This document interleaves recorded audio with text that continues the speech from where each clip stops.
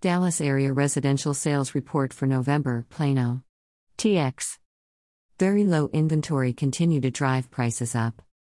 Sales of single-family homes increased 11% in November over last November, however pending sale were down 12%.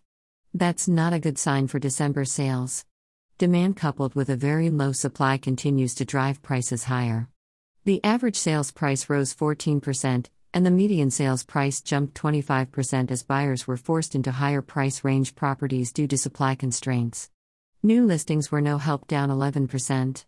Active listings came in 48% lower than last year.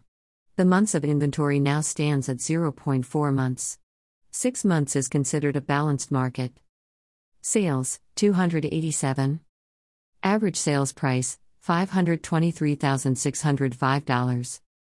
Median sales price, $475,000.